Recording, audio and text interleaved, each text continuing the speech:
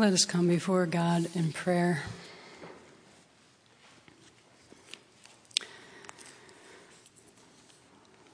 Lord Christ, your light shines on all people, as in you all things are gathered up by the power of your Holy Spirit. Help us as we listen to know your love that surpasses all knowledge.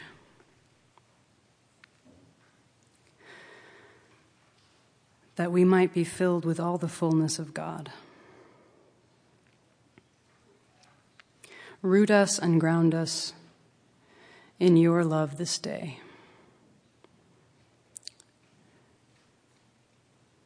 You are our hope. Shine in our hearts, Lord Jesus. Amen.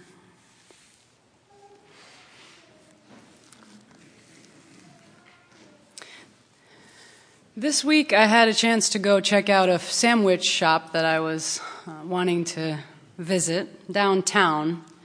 It's called The Seed. It's a funky cafe serving vegetarian and vegan food, and actually it was pretty good. What I hadn't realized is that The Seed is also a worker-owned collective. It serves local and fair trade food as much as possible.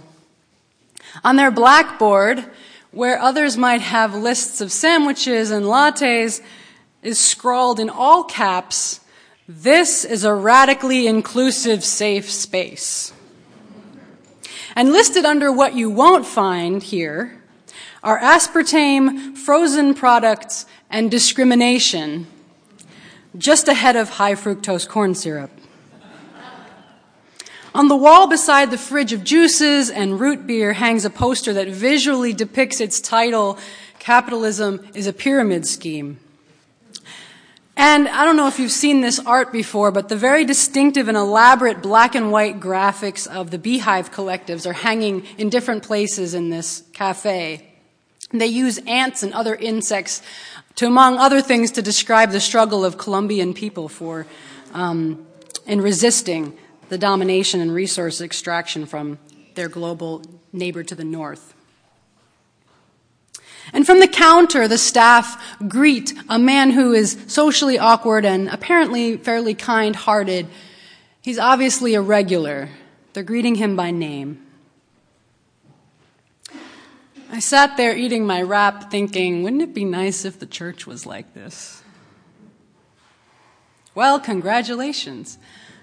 Because although you have not committed in your baptism to forego corn syrup, you have signed up to be built with all sorts of people you would never choose into one giant household that shares burdens and expenses, and by the Spirit becomes a dwelling place for God. It's ironic that in the beginning it was the Jews making allowances and letting go of parts of the law to make room for us Gentiles, because the Spirit was moving. And over the centuries, we have made them the outsiders. But that's another sermon. Just as Mary opened herself to become a divine dwelling place, we, together with the whole church and eventually all of humanity, according to God's dream, also become that dwelling. And as if that weren't crazy enough, it is through the church that the wisdom of God in its rich variety is made known to the powers. The structural evil that is slippery, hard to pin down, the oppression that is bigger than any one personality or any one ego in leadership, the dominating powers that we have trouble putting our finger on.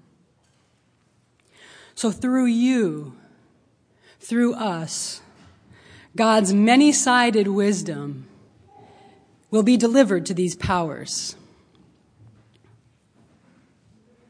And how is that witness made crystal clear? Because Christ has broken down the wall between people. because Christ is peace itself and has come proclaiming peace to the far off and peace to the near. To the reluctant wanderers and to those who think the ancient promises belong to them. The powers are put on alert that something different is happening, that something more powerful is on the scene, because people who normally want nothing to do with each other become housemates and are splitting the grocery bill. The mystery that is revealed in Christ's appearing and illustrated by the Magi's visit is that God intends everyone to fully share in the promise. God's promise that all people are to be God's people. And this is good news, even though the idea isn't so new as we look back through the First Testament. But it is good news that everyone is to be gathered into one people in the peaceable kingdom of God. And it sounds great until we bump up against the actual human beings that God intends us to live with. Until we meet the new roommate that we're to be reconciled to in this great household of God in Christ. So it's not long before we recognize our dependence on the one who builds out of strangers and enemies a home. I don't know about you, but I quickly find that only divine intervention can and does, in fact, bring together people who are as strange to one another as Mary of Nazareth and the scholar mystics from the East knocking on her door. It takes a supernatural kind of reconciliation to establish this one ever-expanding household. It takes the foolishness of the Spirit's ways with us, which are wiser than our ways, and the weakness of God to disarm us and humble us and, yes, embolden us toward the power of love in the midst of our walls and divisions. The writer here is talking about the binding together of real, live, former enemies. You have people who were explicitly forbidden in the law to enter fully into temple worship, and people whose birthright was to offer worship there. These are real people with deeply different cultural and social and political understandings of what is right and good, who are being built into this single household, this common dwelling place for God. Well, God is far more generous and hospitable than I am. Because I can get excited about the fact that, for example, I am among you as an unlikely housemate, a foreigner from New Jersey, making my home in this Mennonite heartland.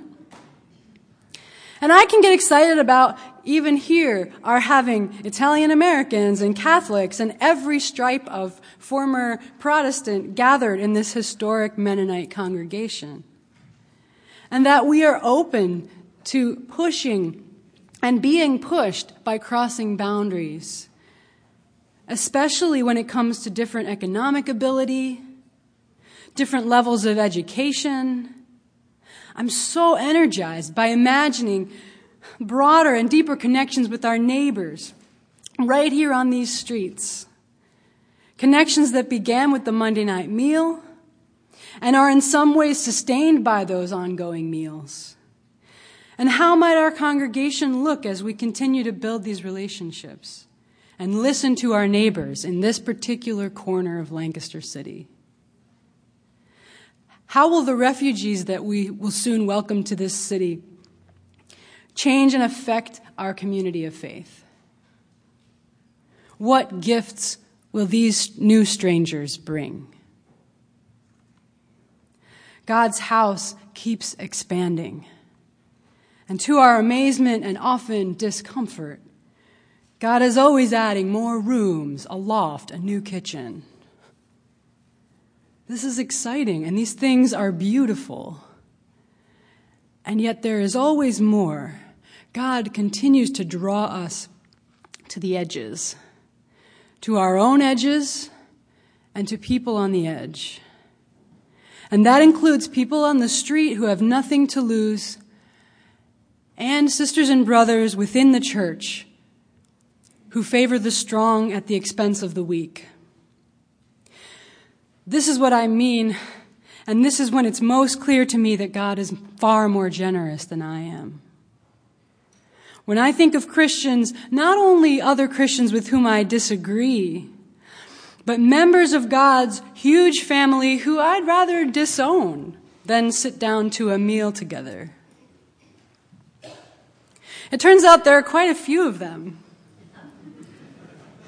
And sometimes I'm just counting on God's house being big enough for me to just hang out downstairs while all those crazy people can be up in the bedroom and like by the gable or in the rafters or somewhere far away.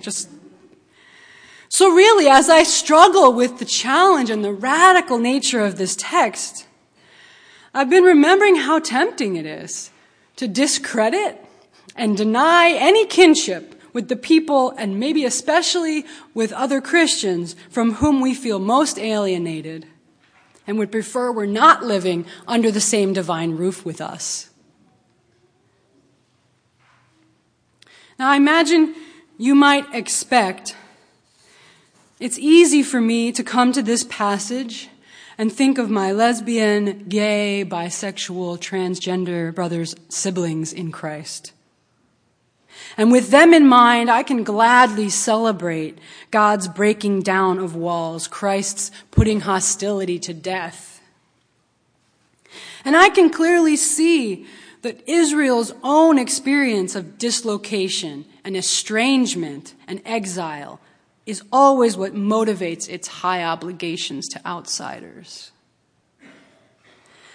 And here we see Christ takes the extra step and becomes the outsider, to be in full solidarity with those for whom God's heart is most tender. So it's easy for me to see in this text solid ground for anyone identifying in any way as queer or gender non-conforming to fully participate in the life of the body in every way. In this household which is created to express the multivaried wisdom of God, we are never prepared for how we will be changed. We're never ready for the bounty of gifts that come with the awkward and often painful expanding of this divine dwelling place. So it's clear to me that the church has repenting to do in word and deed toward those in God's family who have lived with dislocation and estrangement and even exile because of who they're attracted to or what their bodies are. But it's less clear to me how Christ will continue to break down the dividing walls and heal the divisions and fractures in his body. And what my part and what our part in that is to be. No matter how inclusive I think I am, there are those I would rather do without. But I know, and I have experienced, that the church is most alive when we are a very motley assortment of humanity. And when it is clear that we are only together because of Jesus, when in Christ the mystery of God's promise of wholesale reconciliation is made clear because we are in relationship when all indications point to our being completely estranged. And our gospel witness to the powers, to the rulers and authorities, must always include the favoring the most vulnerable, if it is to be good news for all of us. This doesn't mean that those we see misusing power in the church or elsewhere will not be enfolded ultimately in God's great mercy and transformation. But those who use power to keep some people silent or invisible, whether it's those who don't have a home or those who have a minority sexuality, are missing the upside down and unlimited power of the incarnation. We wonder how such different people can live under one roof It's only by God's coming in the flesh and struggling with our deep-rooted inclinations towards separation and alienation from each other, resisting this to the point of shedding his blood. And long before it ever comes to that, confounding us by coming in absolute neediness. God coming into the world, small and naked, saying, "Clothe me, feed me, make room for me, take me in, don't turn away." And it is only in community, confident that we share in the boundless riches of Christ, that we are able not to turn away. Because facing Christ as he comes in weakness, worshipped by foreigners with strange gifts, we come closer to the weak and unfamiliar places in ourselves. And like Israel, we remember the house of slavery and we feel our need for release. And it's then we can remind each other that Christ is with us in our need when we find ourselves to be outsiders.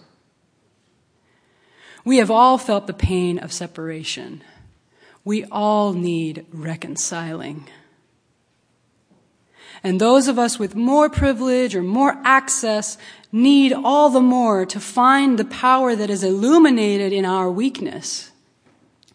For that is our surest path to our part in showing the multi-sided wisdom of God. This plentiful power, grounded in love, is the way God chooses to show up among us. The unexpected wisdom through which all divisions will be healed. How we long for that. But we are not the ones building the house.